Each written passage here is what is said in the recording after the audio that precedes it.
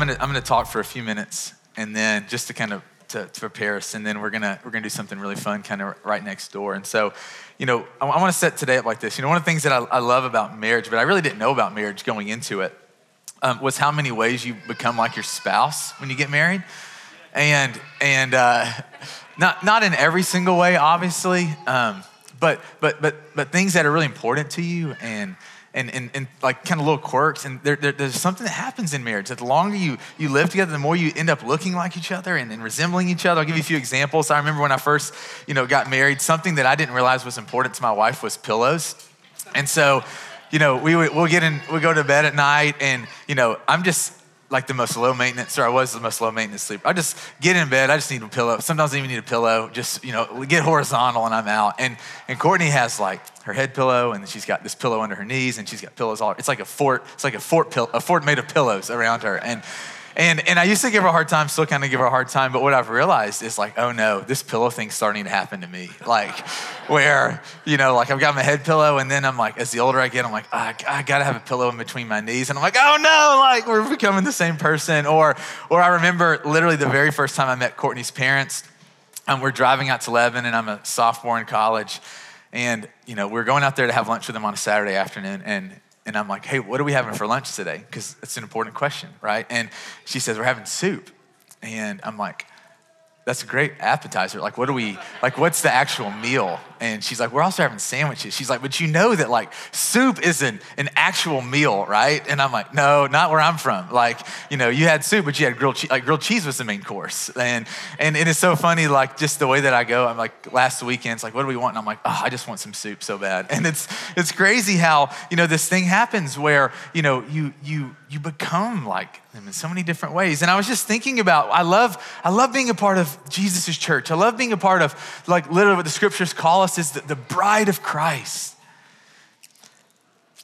And I love it for many reasons, but today, one of the things that I want to just hone in on real quick is that what happens when we are truly the bride of Christ is that we start to love the things that Jesus loves. And we start to care about the things that Jesus cares about, that we start to look like Jesus. And I love this as I was thinking about today, the consistent picture that we get of God from the very beginning of the Bible all throughout is that God not only cares for, but he comes through for people who are in need, especially the poor. I mean, it is just undeniable throughout scripture that God's heart is so for people who are just in that place of needing help. And so I encourage you to go read the story in 1 Kings chapter 17 this week. The widow of the city called Zarephath. And the way that God just sees her and knows her and comes through for her, it's miraculous. It's amazing. You see it in the Old Testament. You see it in the book of Ruth. And I love the book of Ruth because you get this really cool picture of God's heart, because what you realize is that in their day, in an agricultural society where, we have all different professions, we're teachers and businessmen and businesswomen and all these things, that the majority of people work in agriculture. They work the field. And one of the things that God commanded his people is, hey, when you're harvesting your crop, and so when you're working your garden, leave the produce and the fruit around the edges of the field so that the poor can walk around and pick it from your fields and have food to eat. And I was just going, man, from the very beginning, like our God has consistently taken notice of and cared for those who are in need. You see it in the New Testament, and it's not just always about like a poverty thing. You see this in other ways. One of my favorite moments in Jesus' life is in John 19. He's just been hung on the cross, and so he's got nails to his hands, nails to his feet, and he looks down at the cross, and John the apostle and his mother are standing side by side, and he looks at John and he says, John, take care of her. Jesus' dad had died. It was the oldest brother's job to take care of the family, to take care of mom when dad passes away. And I love this moment of immense suffering in Jesus, and he's not thinking about himself. He's thinking about who's going to take care of his mom. You see, the picture that we see all throughout scripture is a God that's so in tune to people in need. And not just in tune, but he moves closer to care for them and to help them. And one of the most beautiful things, and in fact, I think it's one of the most attractive things about Christianity is how as the bride of Christ, and we haven't done everything perfectly right. Like no one goes, man, Christianity has perfectly reflected Jesus all through the centuries. Like we'd be foolish if we said that. But I go, man, the church has got this one right. That the church has consistently throughout the centuries cared for the poor. In fact, an indicator that you are actually becoming like Jesus, that you're becoming one with Jesus, is when you find yourselves caring for the poor. And I'm not just talking about having sentimental, compassionate feelings. I'm talking about when you take action to actually help them. And I've seen that in Christianity. I've seen that in our church. I've seen that in you. Several years ago, we got connected with this amazing organization that's literally right behind us, Marathon, called Bus Stop Strong. And it's this ministry that was started by this woman. Her name's Brenda Stafford. Brenda was here 2 years ago. You can go back and listen to the podcast if you want to hear kind of her story. It's so amazing. But Brenda starts to tell her story, and she starts to tell about how her grandson was growing up, government housing right behind us. And there's this particular bus stop that was really rowdy, that had all these kids waiting to be picked up in the morning, and all these, she just started to observe that, oh man, these kids are getting in trouble. They're doing things that kids shouldn't be doing. And so her grandson actually comes to her and says, Grandmama, like you gotta do something. Like it's not safe here. These kids, you gotta do something. So she just, she hears her grandson who lives right behind us, and he hears the scare, like the fear in his voice. And so she does what any grandmother would do. She moves closer. So she starts to talk, literally go to this bus stop and start to talk to these kids, to get to know their story, get to know what's going on in their lives. And she said this crazy thing started to happen. She said that I moved closer and I just started to care about these kids. That, I started to ask them, hey, show me your folder from school. Let me see your work. Started to ask them about their lives. Started to ask them, hey, how is, what do you want to be when you grow up? And so many of the kids, when she first started connecting with them, hey, I don't want to be anything. They had zero ambition in life. And so she just started consistently showing up for these kids, pouring into them, inviting them over to her house. And she said this crazy thing started to happen as she started to open her heart and her home to these kids. She said she started to notice that grades started improving. And that these kids started to dream. They started to have ambition. Their self-esteem rose. And so she felt like God was saying, hey, you need to start something more consistent for these kids. And so she felt the Lord was calling her to start this after-school program called Bus Stop Strong that would go Monday through Friday from 3 to 6. And it would be about the physically and emotionally and spiritually and relationally building up these kids, any kid that wanted to come. And so Monday through Friday, she opens this space and she goes and she creates a place for these kids to receive tutoring for their homework. And she creates a space for these kids to encourage each other and to pray together and to speak life into these kids and to help them to dream about what God has created them to do. And so every single day of the week, Monday through Friday, she shows up for these kids.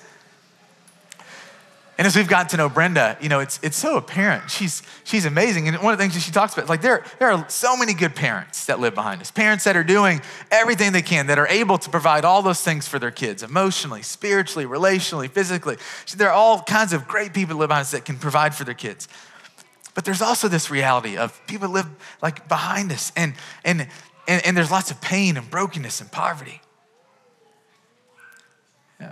Struck by this article that News Channel 5 ran last year, and kind of the height of the uproar of the racial tension in our country last year. And that they did this interview, and they shared this fact that in that North Nashville, the zip code that Marathon is in, 37208, according to this report that they did, historically, this neighborhood or this zip code has the highest rate of incarceration of any zip code, not in Nashville, not just in Tennessee, literally in the whole country. The highest rate of incarceration. Started interviewing some of these teens, and these are just a couple of quotes from these kids. What we need is reliable mentoring programs to help our kids, to help our youth stay out of trouble, stay off the streets.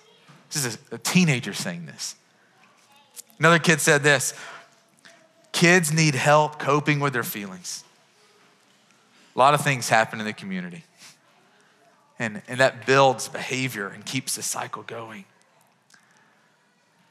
There are lots of ways, that we're gonna be able to come alongside of Brenda and Bus Stop Strong and to respond to some of the needs in the neighborhood, to be present, to love, to help partner with the Lord, to help however we can. So Brenda leads this after school program, 3 to 6. We're talking about ways that we can consistently as a church family be a part of that. She started a women's group for moms who want to be really good moms, but man, their moms didn't teach them how to be good moms. They don't know how to be good moms, but they have the desire. And so she started this moms group. Once a month, she gets them together and she pours into them. She said she's starting this men's group. And I was over at Bus Stop Strong 2 weeks ago and she said, hey, I'm starting this men's group and I want your church to be a part of that, to lead that.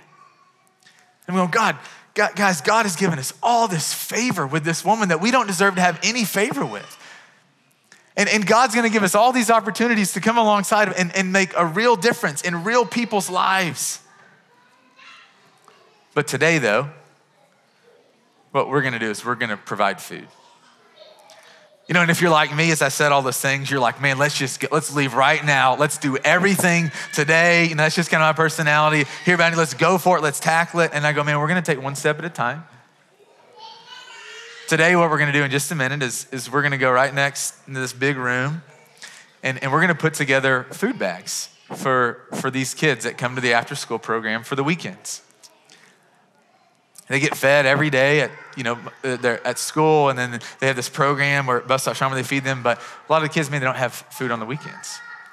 And so today what we're gonna do is we're gonna put together some packages so that these kids don't have to think about it. And it's fascinating, you know, my wife and I are foster parents, and part of being a foster parent is that you have to take all these classes and you have to learn this ongoing education. And one of the things that they talk about is the importance of just having food accessible, that the part of our brain, the most basic part of our brain, the reptilian brainstem, it's the part of our brain that is all about survival. And how when kids, when they don't have their most basic needs taken care of, food or shelter or whatever it is, that the upper parts of their brain, you know, the what's it called? You guys would know this, the limbic system, and then the prefrontal cortex, all these upper developments of the brain, they can't be developed. You know, the limbic system is the bedrock of where your emotions and your feelings come from.